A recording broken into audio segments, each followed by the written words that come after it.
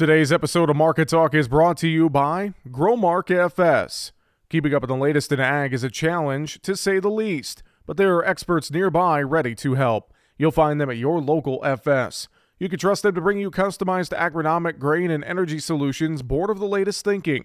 That's because FS specialists receive continuous training that keeps them current on the latest trends, practices, and technologies. So you'll get local expertise that's both exceptional and up to date.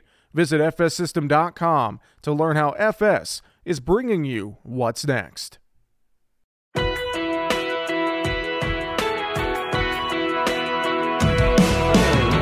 Bringing you the ag information you need. This is Market Talk, produced by the American Ag Radio Network. Now, here's your host, Jesse Allen. The soy complex saw good strength on the day Monday with more concerns about weather in South America. Welcome into Market Talk. Thanks so much for joining us. I'm your host, Jesse Allen. Great to have you here once again. We have a busy show lined up for you. We're going to talk weather coming up here in a second with Eric Snodgrass of Nutrien. We're also going to talk about the markets. John Heinberg, Total Farm Marketing, will join us coming up here in segment 2 and 3 to discuss. And coming up at the end of the show, we're going to talk to Reed Abbott with AgroLiquid about their first annual Crop Nutrition Week coming up here next week. So a lot of stuff on the way here on today's show. And joining us now as we talk about a relatively cold weather forecast here for the week ahead across the U.S., some ice thrown in there as well in some parts of the country. We welcome in our good friend Eric Snodgrass with Nutrien. And Eric, good to have you on the show again this week, sir. And as I mentioned, a lot of folks really bundling up to start the week off across much of the country. Wind chill warnings, advisories out. Plus, then you throw in an ice storm across parts of the Southern Plains. So very active start to the week when it comes to the weather in the U.S. here, Eric. Yeah, the same shallow Arctic air mass that's dropped those temperatures throughout parts of the plains down to the minus 20s today is actually undercutting some really warm, moist air that's from the Gulf, right? So you get this sandwiched effect where you've got the shallow Arctic air here, but then there's above freezing air above it. So the precip falls through that warm layer and it's all liquid. And then the moment it gets in the last, 1,000 feet as it falls toward their surface, the temperatures there are sub-freezing. And as a result, you end up getting some of your liquid super cooling. It doesn't turn back into ice, it super cools. And then the moment it touches something that's frozen, that has a temperature below freezing, it turns into glaze on top of it. And that's going to stretch from Texas and parts of southern Oklahoma. Arkansas has got a nice storm warning out today. And this actually moves into where you're from, right over there in parts of western Tennessee. That whole area is going to be the lookout for some ice accumulation as well. So nasty setup here. But to be honest, that's where all the action is going to be for the next probably 10 days. Much of the upper Midwest, the northern plains, much of the Midwest, we've got a drier outlook for most of the next 10 days. Doesn't mean there won't be anything coming through, but a drier outlook, not a whole lot of snow expected at this point, at least for the next 7+ days for those areas. And again, it comes back to something I've been worried about. I put this in a report last week. The soil moisture down to about 40 inches throughout most of the Corn Belt still shows last fall's drought, which means we're going to have to wait on spring to really undo what last fall did to us. I want to say that kind of went, I'd say by me a little bit. I thought that things were returning and we we're getting better moisture, but that deep profile moisture issue is something I think a lot of folks are going to have to think about, because the South's going to be soaked, but the northern part of the midsection to the northern part of the country, not so much. Well, you mentioned that, and we are getting ready to turn the calendar to February. I know we have Groundhog Day coming up as well. That's always a fun weather outlook day. But thinking about that drought picture, Eric, looking into February, you mentioned, might take spring to get us some moisture. What's that February outlook? What's that shaping up and looking like here as you look at things right now? Yeah, well, Groundhog's a great holiday, right? I use it as an excuse to watch the Bill Murray movie, Groundhog Day. Just this fun movie. Mm-hmm. But just a quick reminder that Groundhog's statistical performance is below 38% historically. So we just need to take it as a holiday. I have people, believe it or not, that email me and call me and want to compare forecasts from like NOAA or from the European model, even my forecast, but they'll say, but the groundhog said, I'm like, you understand that that's a gimmick, right? But anyway, but this idea about February, this one's going to be interesting. If you had asked me 2-3 weeks ago, I would have said, I think February's got better chances of seeing more of what we just saw this week, setting up shots at colder air. than otherwise. But things have changed for me. And the reason they've changed is that even though La Nina is fading quickly. I mean, it is fading. We're getting this pattern setting up such that we just keep reinforcing what we call the Southeast Ridge.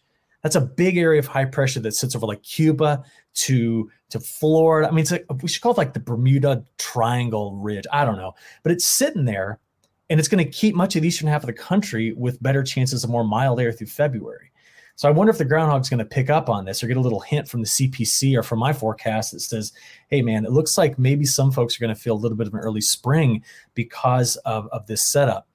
Overall, though, thinking about spring, like February and beyond, that could set up a very active Ohio River Valley. From your backyard to my backyard here, you're in parts of the Mid-South. I'm up in the middle of the Corn Belt. To the east of us, the Ohio River Valley could be very, very wet. But you asked about drought. I don't like how this pattern sets up for the plains. Even though the plains have had better moisture as of late, there's a lot more that's needed to correct the longstanding issues there. And it's just the wrong setup, which means we may be waiting until the end of February, into March or April, to see some relief for the plains. But again, that's so far out, we can't say anything with confidence about whether or not that drought will get broken in that area. Well, Eric, I know as well, market moving weather is South America right now to start off the week. I know we had some rains over the weekend, maybe not as what was forecasted. Drought concerns and that longer range forecast, it sounds like, again for Argentina. And we do have harvest delays in Brazil as well. So catch us up on the latest. What are you seeing with South America right now? Yeah, I was talking to a couple of my good friends last week about that. One, Arlen Suderman, the guy, also a guy named Darren Fry. We were just discussing why the harvest progress wasn't what I expected in Mato Grosso. And he said the crop's just green. Problem is you get all that rain, even though you planted it early, it just stays green. It didn't have a chance to dry down. So that's what some of the delays are, at least based on our assumptions. So that's in Mato Grosso.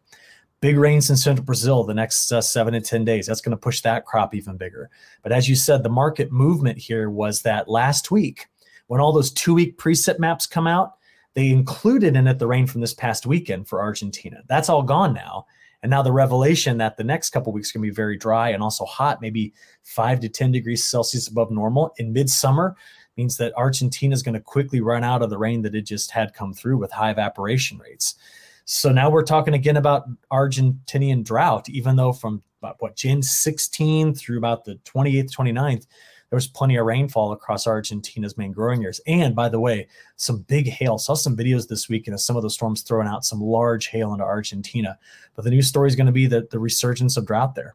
Well, thinking as well, before we wrap up, Eric, any other thoughts weather-wise you want to share with us? Anything you're watching South America, U.S., or around the globe? Well, I'll take you around the globe real fast, and I want to take you all the way around it over to Australia and New Zealand. I'm not sure if you heard in the news, but massive flooding in Auckland over the last several days here. Some places picking up like more than a half a year's worth of rainfall in a couple of days. Tons of flooding video out for that particular thing, but that hit one of the major metro areas in New Zealand. But much of this summer for Australia has been cold in a lot of places at times and very wet as well. That will all change. That will all change as this El Nino builds its way in the next 6 to 9 months. And the Australians are probably the first and they're paying the most attention to it more than any other place on the face of the earth. So over there, that side of the equator and the southern hemisphere, I think that's where a lot of the action's been. Well, you could sign up for Eric's daily weather newsletter on our website, markettalkag.com. And we appreciate the time as always with that. Eric Snodgrass of Nutrien. Thanks so much, sir. Have a great week. We'll talk to you next week. You bet. We'll talk then. All right, up next, John Heinberg with Total Farm Marketing. Back with more Market Talk right after this.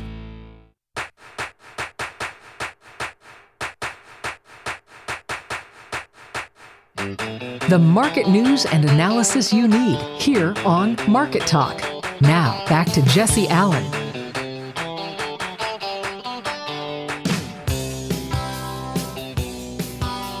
And joining us now as we take a look at the market trade action that we saw on Monday. The soy complex was the star of the show with mixed activity across quarter wheat and livestock trade. Cattle had a good day as well. Here to join us and talk to us about it, John Heinberg, Total Farm Marketing, is with us. John, good to have you on the show, sir. And again, fairly mixed day with some bright spots, including that soy complex on Monday. Yeah, very much so. That soy complex coming off the week, basically shooting out of the gate here last night and being led by that soybean meal market, new contract highs in that front end of that market. Again, that's probably tied to the Argentina situation. Maybe not so much the forecast, but just the battle for beans going on right now, even though, because of the way things are working down there. You got Brazilian harvest running a little behind schedule. Saw numbers from 4 to 6% complete. Typically, they're 10, 11, 12% in this window.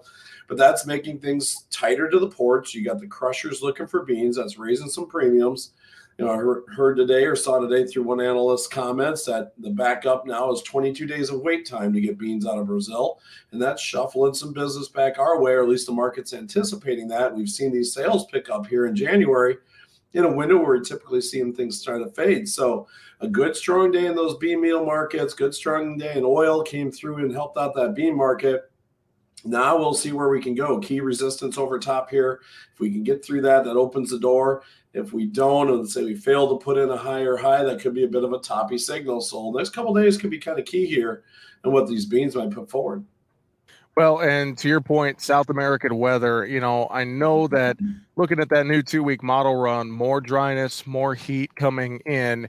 And plus, too, it doesn't feel like it's quite a story yet, but the delay with the Brazilian harvest of soybeans, kind of keeping our soybean export window open here in the U.S. But if that, delay in Brazil continues, John, say another 2 weeks, what's that going to do to our market here? I think that is going to be it could be maybe even a powder keg to our market potentially, depending on what happens if we have any more delays in Brazil. Very possibly. Again, we're still sitting on an extremely tight supply picture. And obviously the USDA made a negative adjustment on demand on the last report with the intentions that, maybe they see the exports slow down here, but they haven't. So do we get those bushels back is the question I'm thinking in my mind, and bring that carryout back down again. We're, at 200 million bushels, there's not a lot of wiggle room there. So the market's trying to get some rationing done in that regard. Plus, again, here in the United States, crush margins are still very, very strong. There's still demand, but this new crush industry that continues to grow and is talked about heavily. And that's just going to keep some support in this cash market, and that can do the heavy lifting in the soybean market overall. So the next few weeks will be very interesting to see if we get those South American supplies moving the way they want them to. Then maybe some of these late sales turn into cancellations, or they'll reset the origin point, from Brazil to Brazil from the United States. So we'll have to watch those things going forward. But at least right now, the market's got some optimism that tight bean supply is going to carry at least until into the summer months. In this corn market, John, corn lost the overnight momentum and then just chopped right around unchanged. It feels like in the March contract, especially this overhead resistance around 690, going to be a tough spot for us to maybe break through here unless we have a story to help us get through it. That just feels like the very top end of resistance here, and really just something to keep an eye on, I think, at least this week, John. I would agree. Again, we need some demand news. We got export inspections today. They weren't the best compared to last week. Again, we need to see these bushels that we did even get sold move, and we haven't saw that. Some of it might be the fact that we still got good, strong bean numbers, and that took away some port space from the corn going out at this time frame. But, again, we need some news. We're kind of in a market right now. It's like, well, we can't rally it too much because that'll kill the demand, and we can't go too much lower. The cash market kicks back in. Henceforth, we go nowhere. And it kind of feels that way right now. Basically draw a line right through at 675 on March. We've been both sides of that for quite a while here. Same thing in the May contract. The only thing I'm kind of watching today that was a little concerning was some of the negative action in the spreads. March lost to May, lost to December today. July contract lost to December. Maybe we're getting to that point. We're getting a little more comfortable up front, and we're going to start taking some of that, put some carry back into the market here a little bit. So we'll have to watch that, because if the spreads start turning a little bit more bearish, that could just keep some pressure on the front end of the corn market.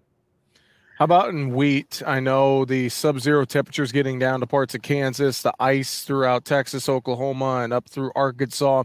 I know that's having some concern in this wheat market. We still, though, we came off the overnight highs, only rallied a little bit. There was some weakness in spring wheat as well on Monday. So what's your assessment of this corn market here of this wheat market as we start off the week? Again, same thing like corn. We need to see some demand move in. Now, the funds are sitting on one of their largest long positions since basically May of 2019, I believe it was.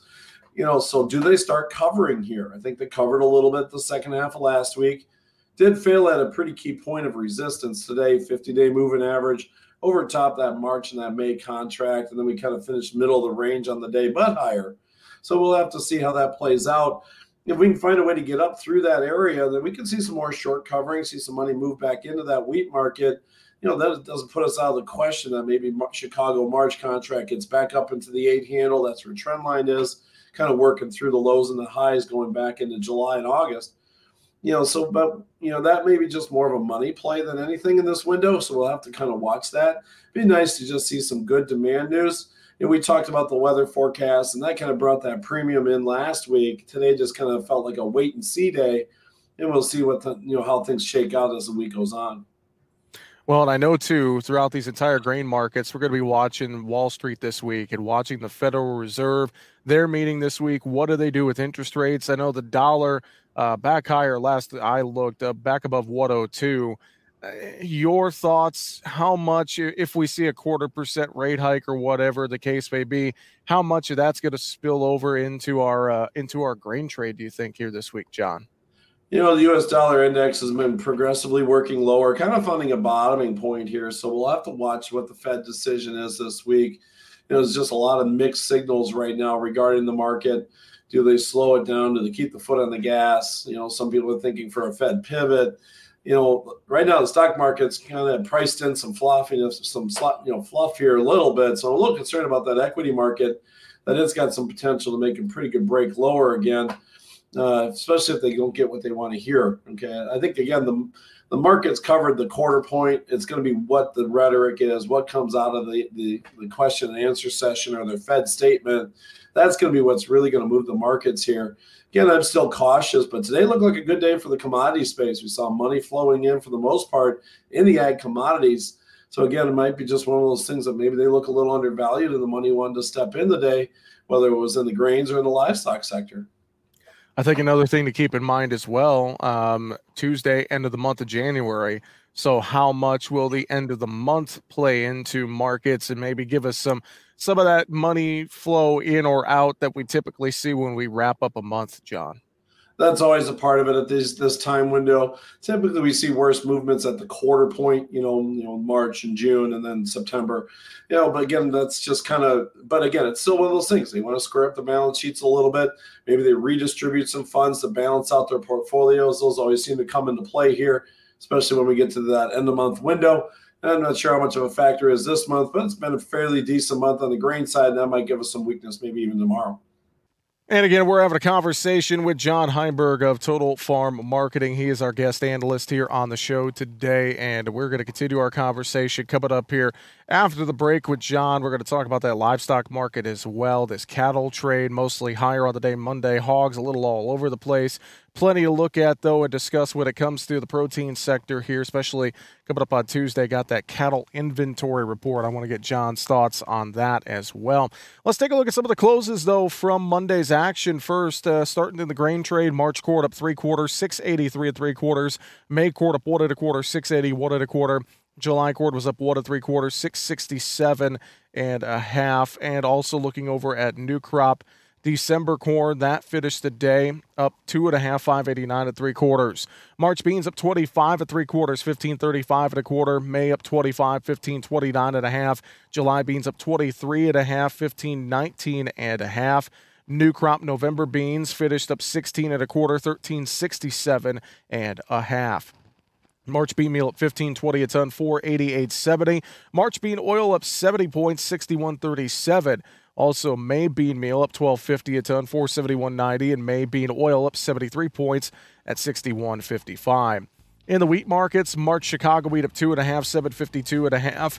May Chicago wheat up 3 1/4, 7.62. July up 3 1/2, 7.63 1/2. December Chicago wheat up 3 1/2, 7.82 3/4.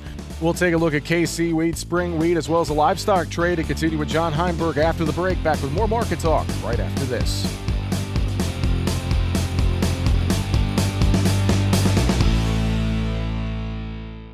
Why are more people heating their homes with FS Propane? Because it's better to work with a company that lives and works in the same community that you do. When it comes to the comfort of your family, trust FS. We have highly trained service professionals who monitor your system for proper operation, safety, and maximum efficiency, so you can be sure that FS Propane will leave your family with a good, warm feeling all season long. Contact your local FS Propane specialist today. FS Propane feels like home. Visit fspropane.com for more information. Keeping you informed with the latest market information for your operation. This is Market Talk. Now, back to Jesse Allen. And welcome back to Market Talk. Thanks so much for joining us here today. John Heinberg with Total Farm Marketing. He is our guest analyst, and we are going to continue the convo with him in a minute. I want to pick up where I left off with the closing markets from Monday, though. Kansas City wheat, March up 4.5, 873 3/4. May up 4 3/4, 867 1/4. July KC wheat up 5 1/4, 858 1/2.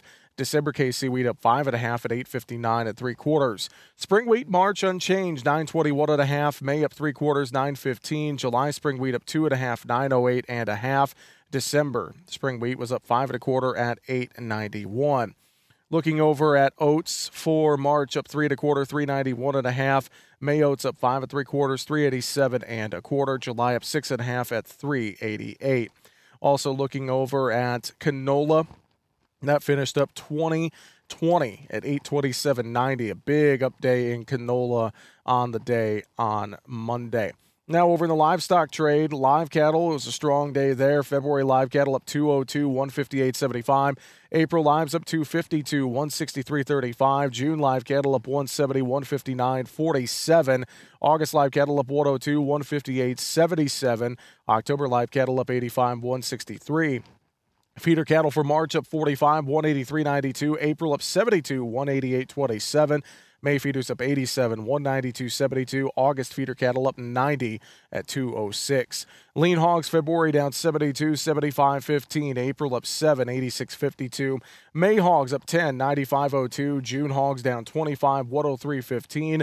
July hogs down 42, 104.45. And August hogs down 40 at 104.17. Feeder cattle index at last check on Monday was up 31, 179.88, with the lean hog index up 12 at 72.64 on the day on Monday. So again, for the most part, mostly higher across the trade, mainly higher in soybeans, the soy complex, and then in cattle with corn and wheat mixed to higher and hogs mixed as well on the day on Monday. John Heinberg with Total Farm Marketing is our guest analyst here today. John, let's move over to the livestock trade here a little bit. Cattle, a really strong day on Monday. I know a cattle inventory report out Tuesday. I think that's what a lot of traders are keeping their eyes on. There's talk that this beef cow herd could be record small potentially if the numbers come to fruition. So what are your thoughts with the momentum we saw in cattle on Monday? Was that maybe baking in ahead of the report, possibly some of those numbers? What do you think? I think that was a very big part of this today, was the fact that the cattle markets are looking at those numbers tomorrow. And you talked about beef cow inventory, and that's going to be something we're going to all be watching very, very closely. Expectations are down 4.2% from last year, and that'll put us our lowest beef cow herd since 2014. Pretty much matching that area within a percentage point of that. But that puts us down almost 9% basically in the last handful of years since we peaked this out in 2019. So there's a lot of cows moving to the sidelines here. That's going to reflect a calf crop that's also going to be down at those 2014 levels, if not lower. That's just going to keep that pressure in the market to the upside, in the longer term. And you're seeing the value out there, $200 plus feeders for the fall. April cattle today for 2024 across the 170 barrier. So for a cattle producer, we're pumping some money into this market with an anticipation of tight supplies, targeting some of those all-time highs on some of these contracts. So definitely something to start thinking about if you're going to have cattle in those windows, to make sure you've got some defense underneath you. But again, I think we're going to get some confirmation tomorrow. I think the market's anticipating that. And that's why we saw the strong money flow today, as some of the shorts were moving to the sidelines, breaking April cattle out to new contract high today. Now, I wonder, too, with this cattle trade, if those numbers come in even more bullish than we expect, which obviously I feel like the potential's out there, just given the talk around feedlot country. how much higher could that be the move? Could that be the number that finally gives us this big bullish move in cattle? I wonder if producers should maybe be prepared for that, maybe be on the defensive if we get a bearish number. What's your thoughts heading into a big report like we will see on Tuesday? Again, typically cattle and feed's pretty well anticipated in terms of what we're going to get. So, but again, great value out there. I know I had that conversation with producers today. Get the safety valve put bought, protect the level that's in front of you. It doesn't cost much to put a 160 put underneath the April contract right now. If you want the cattle to be long, there's your long side. But at least, if we get a haywire number or something goes off the rails between now and April, you got something in there. Again, we're very, very elevated in terms of historical price values. The money's moved into the cattle market fairly strongly. Not sure how much more they want to push this thing higher in this window, so we'll have to see. But again, we're getting back up to those historical highs, and that's definitely a spot you want to make sure you got something underneath here just to keep that price flexibility in front of you to the upside. John, over in the hog market was a little bit all over the place, settling up rather firm on the day Monday. That front month, February, staying pretty close in line with the cash index, but this hog market's just been so volatile. I struggle some days to come up with something to talk about with this hog market, with just how crazy it has been the last couple of weeks, John. Yeah, new break to lows on that Feb contract. Again, just lacking the strength of the cash market. You still got a $3 premium of the futures over the index, and even greater than that according to the direct cash trade. So we still need that cash market to stabilize. But April at least feels like it's put a bit of a bottom in with that big reversal on Thursday. Got solid follow through. Tried to blow it through the bottom side a little bit this morning and saw the buyers step right back in again and lift it back above, holding that 86 handle. Now, I don't think we got a ton of room here in the short term unless we see some of the fundamentals change. But it kind of feels like this market at least maybe wants to get sideways here with the potential to go a little higher, especially if those hog numbers stay tight. That's something we still got to keep an eye on going forward. Right now, we're hearing the chatter, and it's one thing the beef guys need to be aware of too, is beef prices got expensive. Now are we going to start seeing the consumers shift to pork, shift to poultry a little bit more, taking away some of that beef demand, increasing that pork demand, which at these price levels, looks pretty friendly in that regard, that there's some good value there. I couldn't agree more. I think that's the big thing we're going to have to watch here this next week, not this next week, this next couple of months, is retail demand, retail values. And I think about it too, John. I go to the grocery store. I want a steak, and I think people who are going to eat steak are going to eat steak, but I'm also thinking, maybe I'll get some pork chops instead of, a big bundle of steaks, just because, hey, I'm saving a few dollars here, or quite a few dollars in some cases. I think that's a very important component here to this protein sector as a whole, John. I would agree, and right now we are watching beef retail values come down. That's some of the reason we've seen the cash market flatten out here a little bit. Again, so a big move here going into that report would make me want to be a little defensive, especially we don't see those other factors come along that the money's buying into the report before the numbers come out, which could be setting this market up for susceptible topping action here in this window, which we kind of put a typical January type high in, calm down again until we see the spring and the grilling demand kick in. So again, getting back to the other point about taking care of value here, I think it's a great idea to look at some of those early front end put protection in here underneath that cattle market, because again, retail values coming down, cash market quiet last week, trading slightly lower. Maybe the shift now, seeing some more movement into the pork side because those values are cheap. Just kind of maybe makes the cattle market look a little shaky here. Not that I think we're going to wash out, but maybe we flatten out a little bit. John, before we let you go, any thoughts on the dairy market here as we take a look at Monday's action? Again, the milk market just looks scary. Big drop in block cheese. We got a high amount of barrel supplies out there, and we got a big spread starting to build, almost 30 cents between the two again. So that gets a little nerve-wracking to the milk market. Which way does it go? Does cheese prices come down from the blocks to meet barrels, or barrels to meet blocks?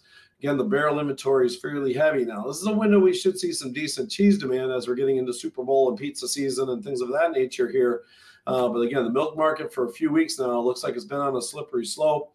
And again, breaking to new lows today on that February contract just makes me, feel like we got some more room for this thing to go here if we can't find some footing. John, if producers want to reach out to you and the folks there at Total Farm Marketing, get some market advice, what's the best way to reach you? Sure, love chatting with them anytime. Give me a call, 334-9779. Shoot me an email at johnh@totalfarmmarketing.com. Again, don't forget about our website, totalfarmmarketing.com. A lot of great information for producers out there. Take advantage of it. Love to have the conversation. Feel free to pick up the phone and give me a call. Again, totalfarmmarketing.com. With that, John Heimberg, appreciate the time. Thanks for joining us, sir. Have a great week. We'll talk to you next week. Sounds good. Have a great week.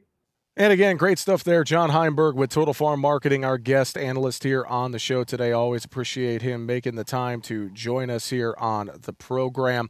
And we always look forward to our conversations. Again, final numbers on the day on Monday. March quarter up 3/4, 683 3/4. July quarter was up 1 3/4, 667 1/2. Soybeans for March up 25 3/4, 1535 1/4. July beans up 23 1/2 at 1519 1/2. Bean meal March up 15.20 a ton, 488.70. March bean oil up 70 points, 61.32. Chicago wheat March up 2 1/2, 752 1/2. July up 3 1/2, 763 1/2. March Kansas City wheat up 4 1/2, 873 3/4. May up 4 3/4, 867 1/4. And over in spring wheat on the day on Monday, spring wheat was a bit quieter than KC and Chicago wheat. We saw spring wheat for March that finished unchanged at 921 1/2. May spring wheat up 3/4, 915. July up 2 1/2, 908 1/2. In the livestock trade, live cattle February up 202, Monday 158.75, April up 252, 163.35, June up 170, 159.47. Feeder cattle for March up 45, 183.92, April up 72, 188.27. And in hogs, February down 72, 75.15, April hogs up 7, 86.52, and May hogs up 10, 95.02. Coming up next, we're going to talk to Reed Abbott with AgroLiquid. They have a crop nutrition week coming up next week online. We're going to learn more about that on the way next as we continue with more Market Talk on the way right after the break. Bringing you the ag information you need. This is Market Talk. Now, back to Jesse Allen. And joining us now here on the program, Reed Abbott, regional agronomist with AgroLiquid, is with us. Reed, good to catch up with you. Hope you're doing well. Thanks for joining us. Yes, sir, Jesse. I appreciate the opportunity. Come on. Well, we appreciate you taking the time, and we're going to talk about Crop Nutrition Week with AgroLiquid coming up here first part of February. But before we do that, Reed, just give us a refresher for folks who may not be familiar with AgroLiquid. Can you tell us a little bit about the company first off? You bet. We're actually celebrating our 40th year in business. We incorporated in 1983, and we're a Michigan-based company. But since 1983, been working our way to build distribution across the country. And so we're a total liquid fertilizer company.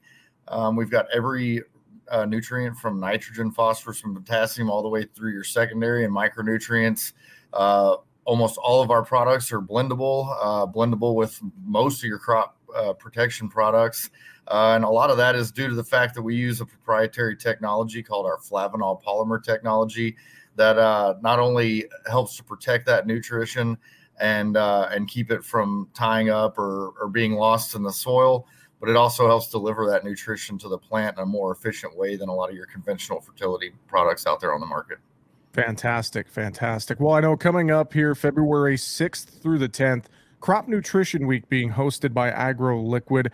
And this is, during the winter months, it's that time, a lot of education, a lot of meetings happen. You guys are doing this week, though, virtually online and trying to provide growers with different education when it comes to fertilizers, et cetera, and just a lot of connection with agronomists. So talk a little bit about the idea behind Crop Nutrition Week and some of the things we can look forward to, Reed.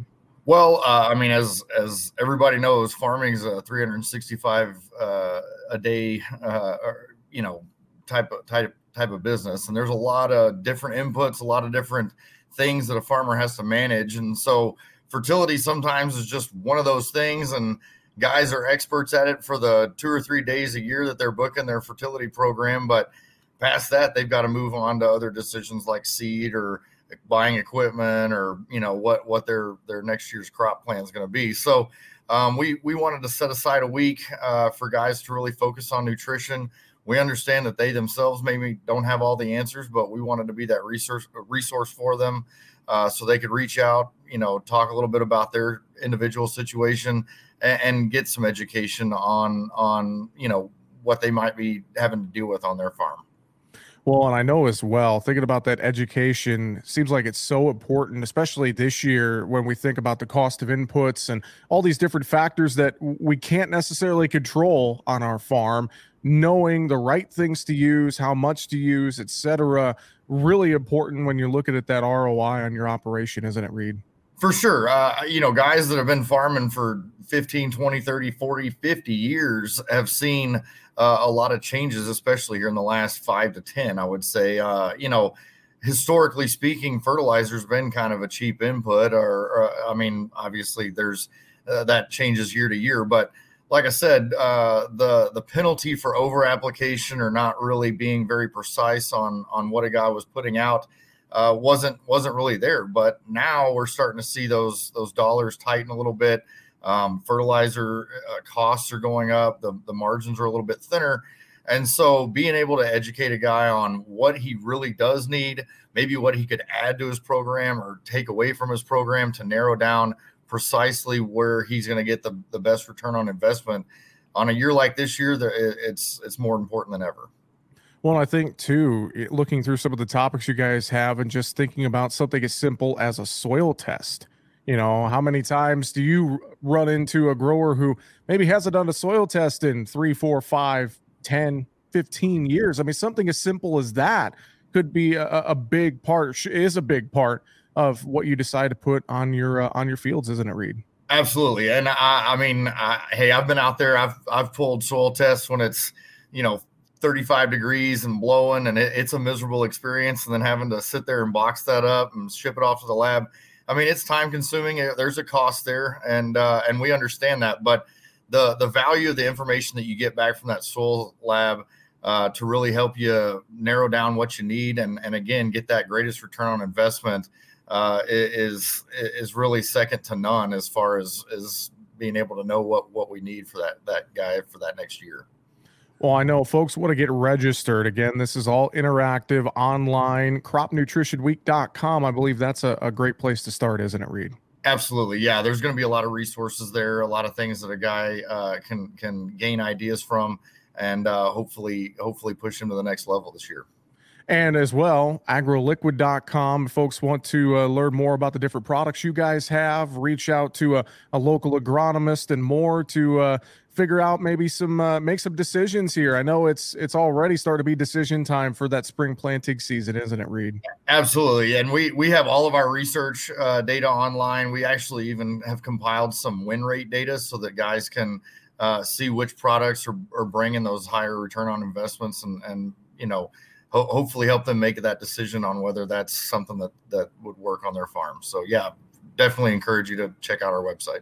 agroliquid.com. And again, cropnutritionweek.com to get signed up for Crop Nutrition Week coming up February 6th through the 10th with AgroLiquid and in partnership with Next Level Ag as well. And Reed, real quick, if I give you the 30, 60-second elevator pitch, what would you tell growers to get them to get signed up and attend Crop Nutrition Week for that week coming up here in February? Yeah, absolutely. I mean, I think, again, there's going to be a lot of good information, good resources there. Like I said before, also take a look at getting those soil samples together. Make sure that you have the information that you're going to need to help you make those decisions.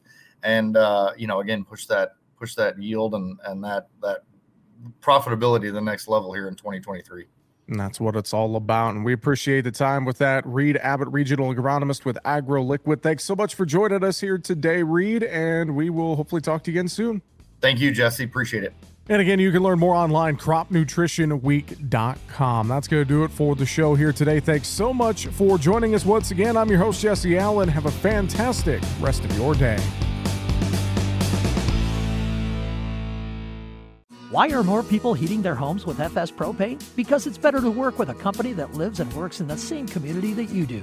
When it comes to the comfort of your family, trust FS. We have highly trained service professionals who monitor your system for proper operation, safety, and maximum efficiency, so you can be sure that FS Propane will leave your family with a good, warm feeling all season long. Contact your local FS Propane specialist today. FS Propane feels like home. Visit fspropane.com for more information.